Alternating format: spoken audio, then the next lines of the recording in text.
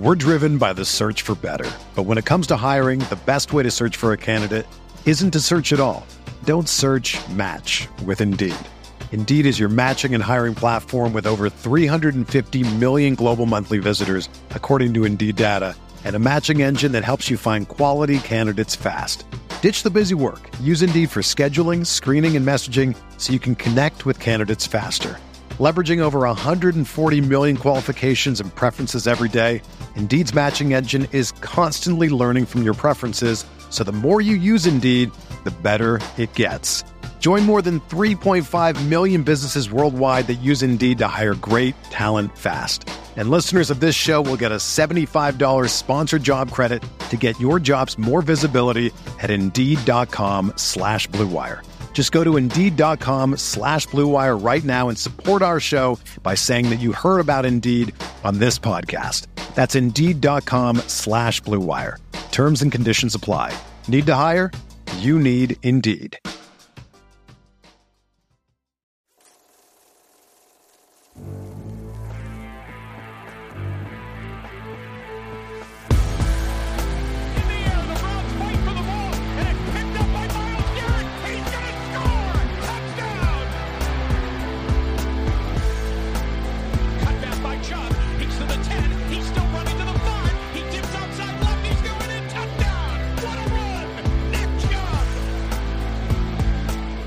What's up, guys? Welcome into the OBR Film Breakdown. We are live here on your Sunday. Hopefully you're enjoying your 4th of July weekend, kind of. It falls on a weird day, a Tuesday. I know, like, my wife goes into work on Monday, and then it's Tuesday, 4th of July. I think hopefully some of your employers are taking care of you and giving you the Monday and Tuesday. That'd be lovely. But no matter what, however this podcast finds you, and whatever day it finds you here in your holiday weekend, as fireworks are going off outside of my house. Brad, it's like, listen, man, it turns into like a war in the Middle East out here, 4th of July. It's unfortunate for the dogs. Dogs and babies, man. Like, I was sitting here at my computer doing some things last night. Midnight, fireworks are going off. And I'm not talking little fireworks. There's some people shooting some real fireworks off. And then like 1:30, another one pop. I'm like, what is going on? Like, this is I love the enthusiasm for the holiday, but I think it's me, old man, yelling at the clouds here. I just get really tired of the fireworks. How cool is it for people? Like, it's not that cool. It's not that. I've always been an underwhelmed by fireworks guy. I mean, I don't want to take anything away from the holiday or anything like that, but like bright lights in the sky, like, woo. Yeah. I mean, how many times can you see them before, like, you know, I don't know. I get it.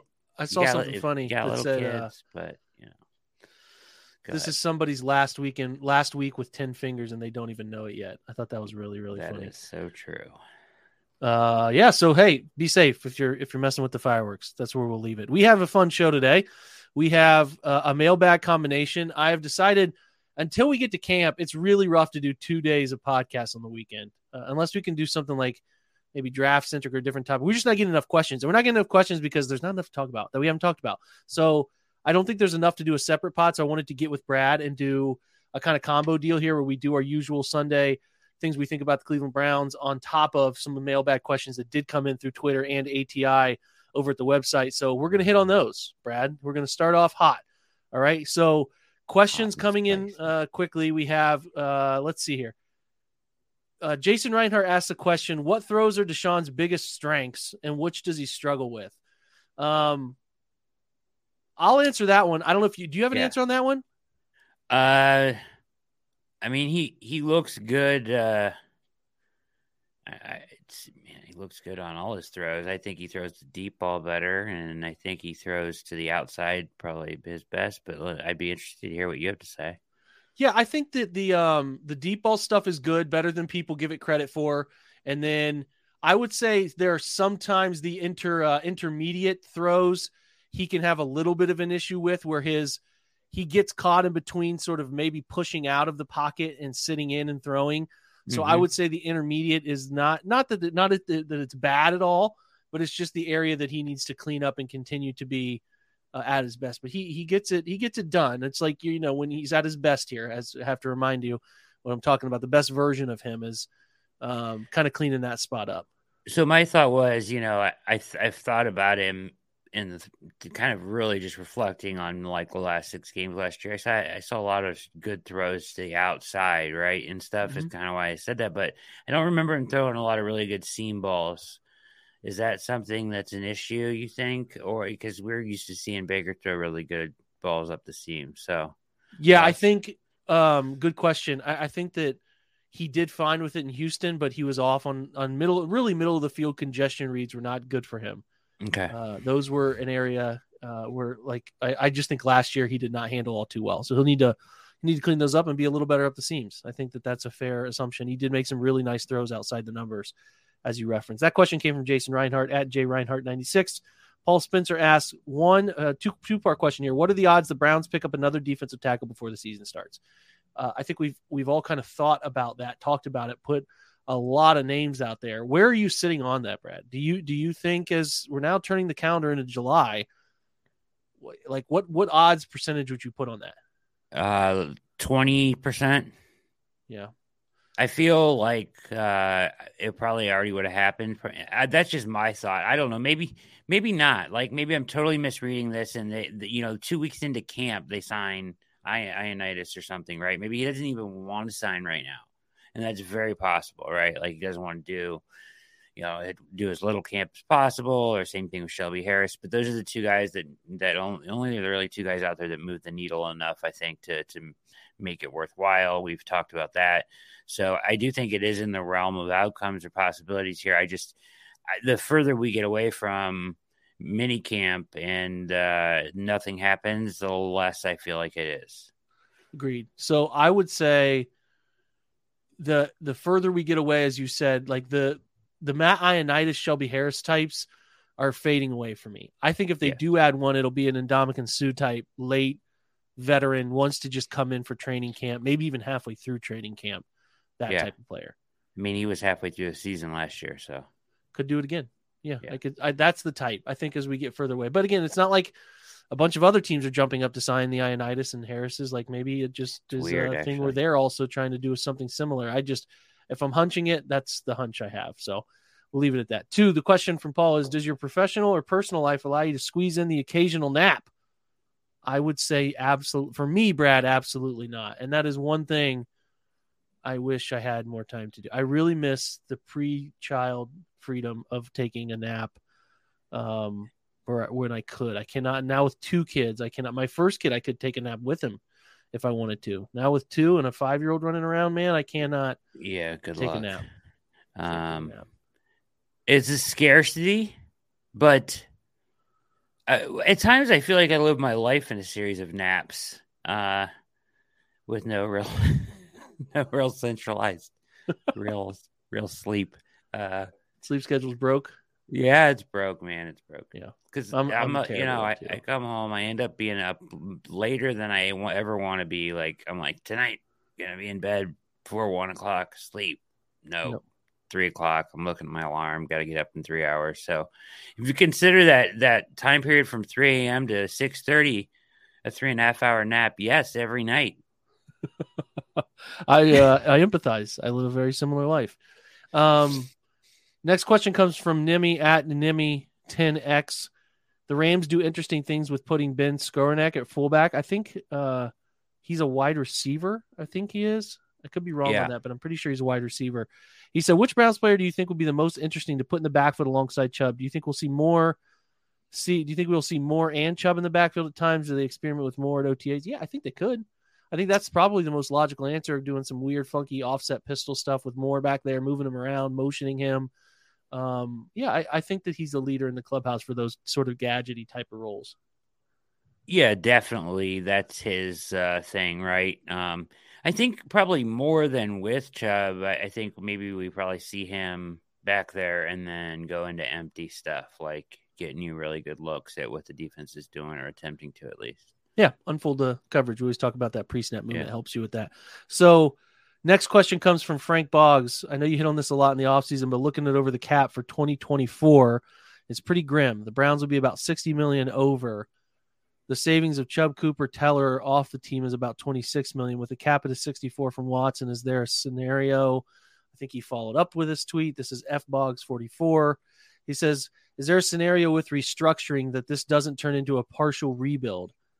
Is Jack planning on doing an article on that? Well, I'll get with Jack on that. That's a good question. I think there's some stuff where the cap number is going to go up, and doing some other restructuring will help with things. But yeah, they're not going to put themselves in a situation where they're 60 million over. They're too far out in front of this. Yeah, I think Andrew Berry has a very calculated plan on how to manage this, and he's gonna Watson is gonna get 95% chance, 99.9% chance his deal gets restructured again next year and folded up into. I mean, that's just the way they have to play it with that much money, and I think that he has a plan on kind of how to unfold this and keep this window open as long as possible. And I think that he's kind of sticking to that plan while being aggressive. And I like it.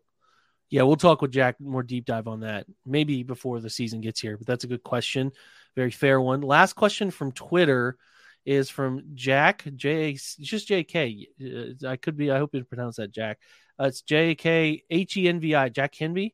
When does Kevin Stefanski get his extension? Best part about the upcoming Browns playoff run this year is locking Kevin in for another half decade and watching the troll accounts on this app melt down, praying for it every night. I think we all are praying for that because that means they're pretty good next year. If they go to the playoffs and they're series contender and do some serious things in the division, they will definitely extend him. I know that everybody saw the Sean McDermott and Brandon Beane extensions simultaneously pairing those guys together in Buffalo. That's the goal, man. That's the goal. So oddly enough, Jake, I wrote in, I don't know if you saw it or not, but in my things I think I know last week was why they aren't necessarily a package, although they are moving in lockstep, and I don't think that has changed. I do think that this narrative about the offense with Stefanski has kind of, in the how highly Barry is being spoken of in NFL circles, if say things went really poorly, right, and the Haslams decided to clean house, including Barry, I think that decision would come back to haunt them. Probably both him and Stefanski, but especially Barry, I think, haunt him down the line. He's going to be successful somewhere. And I think the NFL knows that. And if he's listening to people in the know in the NFL, and people that are intelligent around the league, they all hold him in very high regard. So this narrative about this overhaul of the offense, Jake, I think allows for them to, if it doesn't work this year, put blame squarely on Stefanski and still move forward with Barry as the GM. And that was my, that they're not necessarily a package deal anymore. However, I do think if they go out and start off fast, you could see an extension mid-season for both of them. Yeah, it could. I definitely think you could. I will say that you're right about that analysis. I think that as far as a scale of things go wrong with the Browns next year, Kevin is down the totem pole. He's going to catch blame. Andrew has a really high chance of keeping his job if things go south and giving him another chance at a head coach. What I will say, though, is as far as these two kind of most people that leave Cleveland, GMs or head coaches, very rarely find another head coaching job. I think, or GM job for that matter. I think both of these guys would get another chance at some point. No question. And if you're saying to yourself they'd get another chance somewhere else, the idea of moving on from them to me is why then? Right. So again, if things go south this year, they're really ugly. It probably will happen. It probably will, because you've given these guys some time, hasn't worked out, but I totally agree with your point there. It is a situation where I do believe Kevin is less job safe in the scenario where I think they would give Andrew Berry another chance to hire somebody he wants to hire. So good point. Good analysis. Quickly questions shifting over to the website. This is a question from Tochigi, who asked some great questions. Mm-hmm. He talked about Andrew's hard-hitting analysis of the Browns' defensive tackles, which I know you're going to hit on that in your article as well. He's saying it's clearly, what's going on. He's clearly saying it was a philosophy and choices of Andrew Berry in the front office to go with what they had in 22. My thinking was that the head coach DC were okay with what they had. If, however, you say this is the correct, whatever you say is the correct version, then DC Joe Woods and head coach Stefanski should have been pounding the table and refusing to budge on the IDLs on the roster. Just wondering if you have any info and can comment on that. I guess the question here is like, who do you hold the most accountable for the failed defensive tackle room last year? Do you think they were fine with that group? Do you think Andrew Berry, like that's a question I would love to know. It's one thing we don't have an answer to. A lot of people tell themselves, Brad, that defensive tackle room was what Joe Woods wanted. And he was the one who signed off on all these players. He's the one who got X, Y, and Z list. And these guys, largely that to me is wanting to put blame somewhere. The blame does fall with Andrew Berry. He's got to be held accountable for the personnel. The coaches get blamed too, but Andrew is the leader in charge of personnel above all personnel. And that one is on him. And I think, again, people are wanting to tell themselves that Joe Woods is to blame because it's easy. You can rationalize it and he's gone. But that was a group effort, and I think that you got to be careful with trying to pass all that blame somewhere else. Now, they've made some steps to fix it. I think most of us would feel a lot better if they went out and, the question earlier, if they signed a guy like we're talking about here to just get one more capable body in there. But we'll see. We'll see how serious they are about it when things get here. And, if we're seeing a ton of snaps for Jordan Elliott and maybe God forbid, Tommy Togiai and some of those guys that we just have seen struggle. Right. So we'll see. Yeah, I have always kind of marked it in the column of miscalculation by Barry. And I think that it's fair to wonder how much, Joe Woods had to say about it, but we're not going to know that. And they could have kicked and screamed and pounded on the table, and Barry might have said, listen, this is what it is this year. You know what I mean? Or we feel like this is enough for you to win with. Analytically, it was, the story last year was invite the run, right? And as long as it's not to your detriment. Well, the problem was it was to their detriment. So that's the miscalculation, I think. I will touch on this in a little bit when we switch up segments, but I have a little bit more to add to that. So keep moving, though. Tony Fields' chances at New York, NY Big Dog with 2 Gs. Says, Fields has been one of my favorite draft picks to follow. He's been a special teams demon, and I thought played well in his starts. With the likely increased linebacker minutes this year, what are the odds he is one of the final 53? I would be surprised if he's not. I think he's going to be on the roster. He's a good special teams player. And like is pointed out here by NY Big Dog, he came along last year. And again, I'll touch on this point a little bit about linebackers. I'm going to discuss this group. But yeah, I feel pretty good about Tony Fields being on the roster this year. Do you? Yeah, I think he's in. I think he's in as depth right to start with, but he could grow into a bigger role for sure. Next question comes, who's number 2, Moore or DPJ? I think both guys are very talented. This question comes from the _ mechanic and was wondering what the insider's thoughts are on their report with the report, he says, but I think he means rapport with Watson, and if they foresee Moore taking over as Watson's second go-to target, presuming Cooper's number 1 at some point in the season. I get there are different types. I'm referring to target share. I think it really depends on. Okay, let me slow down here. If it was just Moore as a slot in the traditional old offense, it would easily be Donovan Peoples-Jones because that position of X just gets naturally more targets. Now, it's a new era here of what they're trying to do offensively. I firmly believe that. And I think there's going to be more rotational movement of these guys. Moore will play some X, he'll play some Z, he'll play a lot of slot. I think the odds are high that Donovan still gets more targets, but I think Moore has a chance to get more targets, way more than in previous versions of what Kevin has done, where we saw somebody like David Bell play a lot of snaps as the third receiver, primarily the F, slot player. The flex is what it's tagged as in most playbooks. In that position just wasn't getting targeted much. I think things change more this year with that position. So he has a real chance. And again, his positional flexibility helped with that immensely because he can play all over.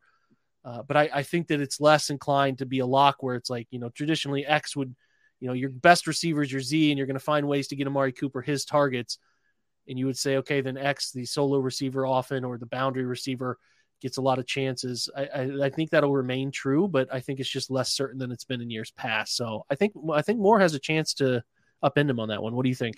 Yeah, I've actually said that a number of times. I think that more personally, I think that more, and you had some really good reasons why the positional flexibility there overtakes him in yardage and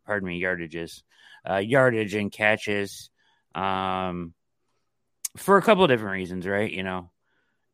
Long-term plans, a layered aspect that can be accounted for a little bit in there. We'll see what happens with Cedric Tillman, how much he comes on this year. But I think that mainly if Watson is looking for a guy that's going to create separation and give him something easy to look at and throw to, I think Moore's going to do that more than Donovan Peoples-Jones. Okay, I like it. Good answer. We're going to take a break. That's the end of the questions we have. And we get out of that break, we're going to jump into our usual things we think we know about the Cleveland Browns. We'll be right back. We're driven by the search for better. But when it comes to hiring, the best way to search for a candidate isn't to search at all. Don't search, match with Indeed. Indeed is your matching and hiring platform with over 350 million global monthly visitors, according to Indeed data, and a matching engine that helps you find quality candidates fast. Ditch the busy work. Use Indeed for scheduling, screening, and messaging so you can connect with candidates faster. Leveraging over 140 million qualifications and preferences every day, Indeed's matching engine is constantly learning from your preferences, so the more you use Indeed, the better it gets.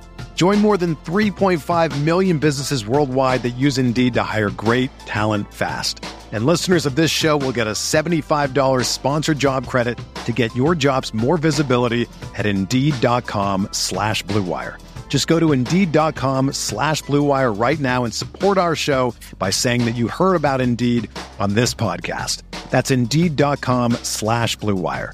Terms and conditions apply. Need to hire? You need Indeed. Another day is here, and you're ready for it. What to wear? Check. Breakfast, lunch, and dinner? Check. Planning for what's next and how to save for it? That's where Bank of America can help. For your financial to-dos, Bank of America has experts ready to help get you closer to your goals. Get started at one of our local financial centers or 24/7 in our mobile banking app.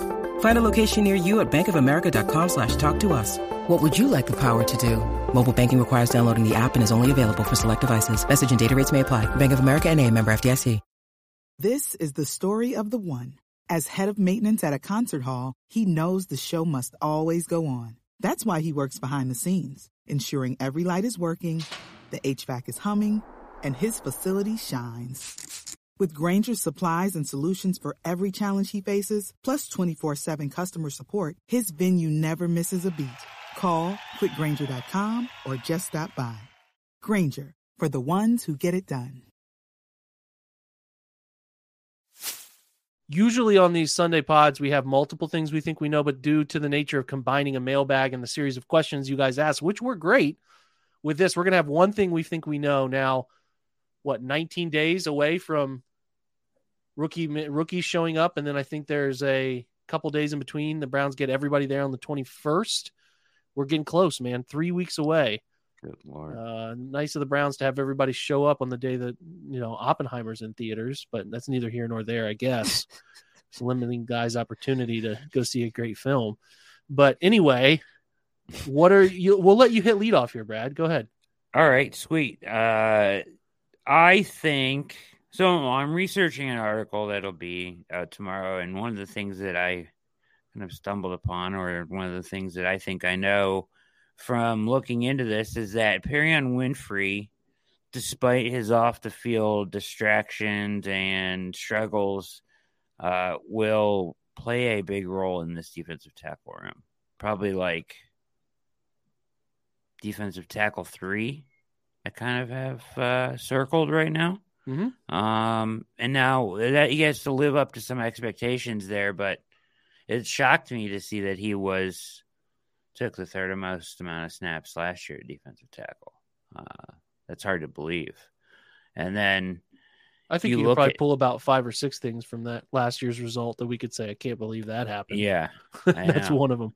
I know. And that's one of them, but it also goes to show that, athletically and physically, I think that if Schwartz gives him less to think about, instead of kind of like go out there and do all of this, a more defined role for him will allow him to be more successful on the field because, physically he looks great, right? So, yeah, I'm with you on that. I too agree that he has a chance to be a better player with what Schwartz likes to do. I think that's extremely fair. And it doesn't mean it will work out that way, but his thought process around defensive tackles, I think, gives him a better chance to be a gap shooter and make some plays that way.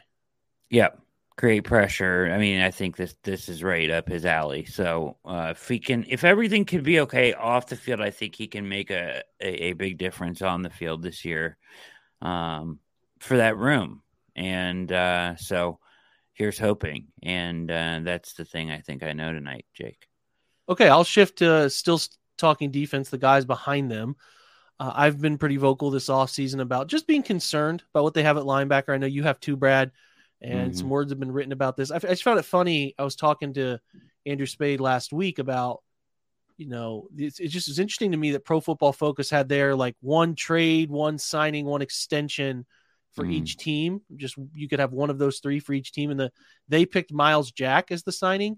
And then Bleacher Report listed three players. I think they listed J.D. McKissick, Matt Ioannidis, and then the third player that they listed as a potential quality add for the Browns late in the process here would be, again, Miles Jack. So there's clearly concern about the linebacker room. And I think last year, coming off JOK's rookie year, Anthony Walker had a really solid first season, played pretty much the whole season with the group. People felt like the linebacker room was pretty good, right? Didn't need to add anything to it because you have a strong veteran, you have a strong rookie coming into a second year. Then obviously this past year happens and you get the injury to Walker that knocks him out pretty much all year. You have JOK in and out of the lineup, inconsistently playing when he was in there. You had a whole bunch of different guys starting. Taki played a ton. Tony Fields played a bunch. Those guys also got hurt, where Taki's dealing with the ACL recovery, all of that. I think that what they're saying is last year they tried to cut costs at defensive tackle and tried to say that these guys don't matter. Well, we're seeing a shift culturally around the NFL that, hey, defensive tackles do matter, right? They matter. The good ones are getting paid. Anybody who's relevant, decent, average is finding their way into some decent contracts. They're finding roster spots. There's a shift about that. I think that this year they're saying we are, and this is, there's a couple reasons why, but they're kind of their 22 view of defensive tackle is spilling into linebacker now, kind of all in on that. They said, all right, Walker got hurt, but we'll bring him back on the cheap. We'll give him that veteran salary benefit. We'll do the same thing for Taki, run that back. We're getting year 3 of JOK here. We're not going to really add much at all. Maybe Jacob Phillips gets healthy finally and we can get something from him. But this is the similar approach that they took to defensive tackle. Now, here's why I think it's okay, because we've seen Jason Tarver take a group that's a bunch of sort of, different types and put together a successful unit. Like last year's issues weren't really because of linebacker. I didn't think. Even when Reggie Ragland was playing, the different bodies they had in there, I don't think the linebackers were this giant problem. And I think that they believe they can be stellar enough against the rush plan that they have, that will matter. They'll put teams in a lot of third downs, put their skill out there. They're 3 dynamic edge players. They'll be better at defensive tackle. They'll take care of the linebackers more, and they have the secondary, the coverage they think will help them as well. So I think they're pretty much saying our 22 version of defensive tackle is our linebackers this year.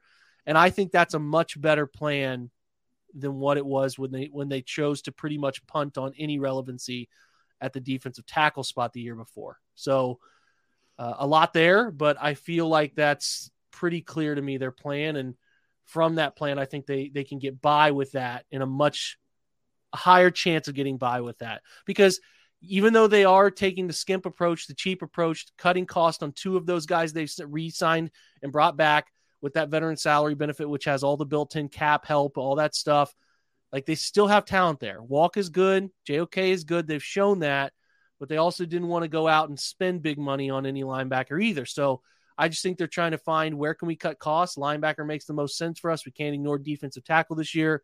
So they're really, really looking to make that move at that position. It's interesting. Last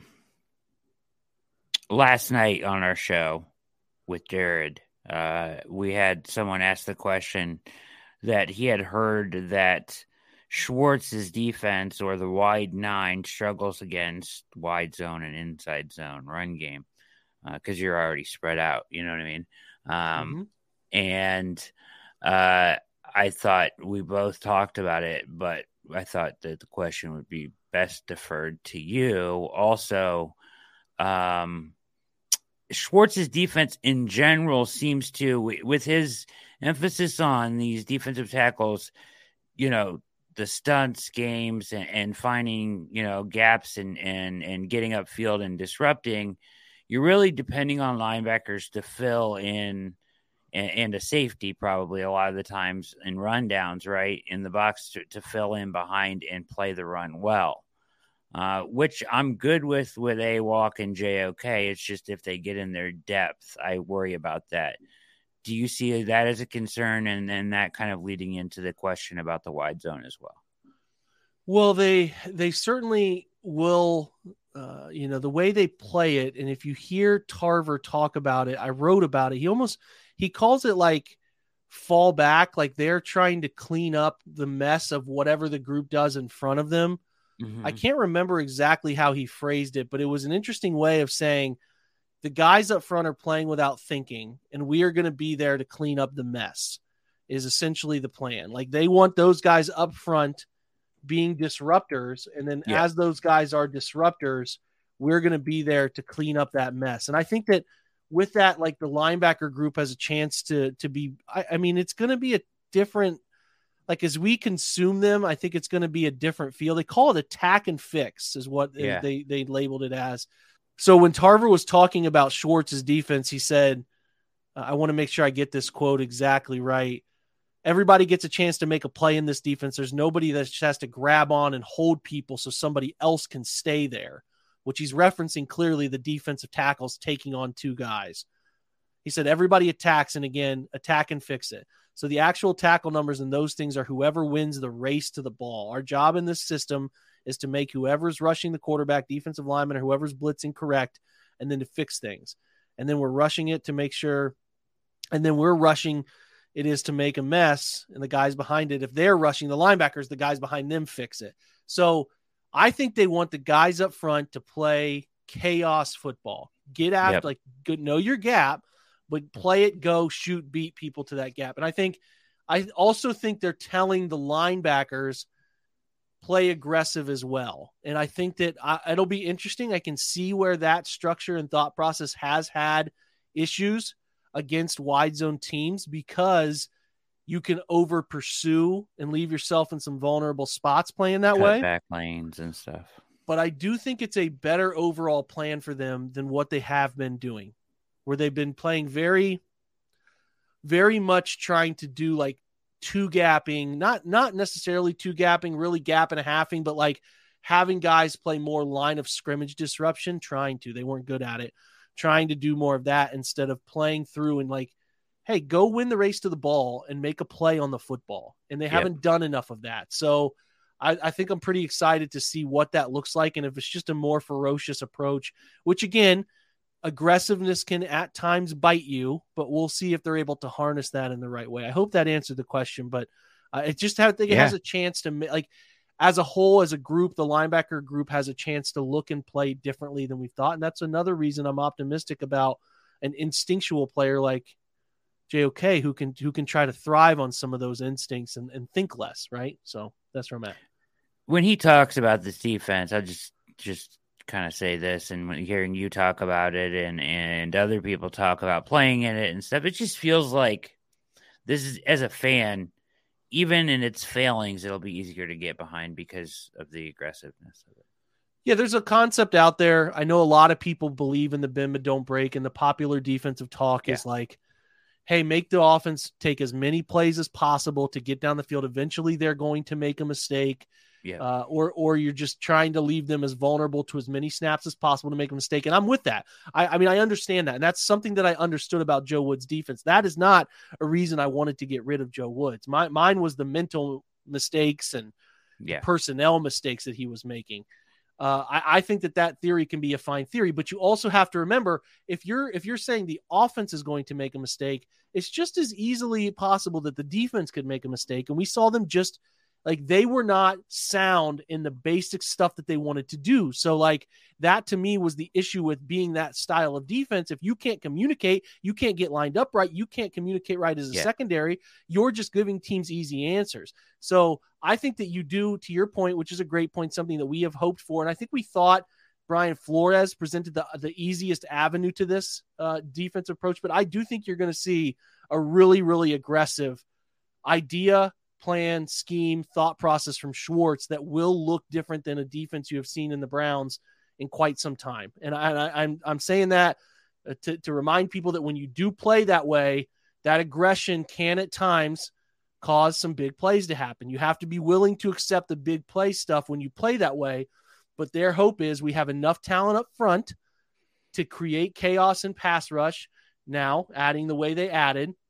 And then we have enough guys in the secondary to feel comfortable challenging people and giving them 7 rushers against 4 coverage guys when they put 4 out, like giving them answers. So I think if the Browns can be smart thinkers in their approach, still not get out schemed where teams have an idea of what they're doing ahead of time. We want to see that this year where we break down defensive film and we're like, man, they really screwed up this pass protection for they put a pressure on that really manipulated this pass protection, or, teams having an idea of that's the thing we always felt about what Woods was doing recently in the last 3 years is that teams sort of knew if we give them this look, we're going to get this. This is how they're going to play it.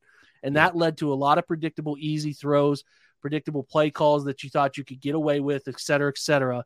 And I think aggression is great. I want them to be aggressive. I'm hoping they can do this stuff, but with the aggression can come a chance for mistakes. And what I've really liked is that if you hear Denzel Ward talk, or you hear some others talk, they're saying we're doing less thinking, even in the secondary where they were more of a team that was reactionary to what teams put out there in pass routes. Yeah. If this happens, then this happens.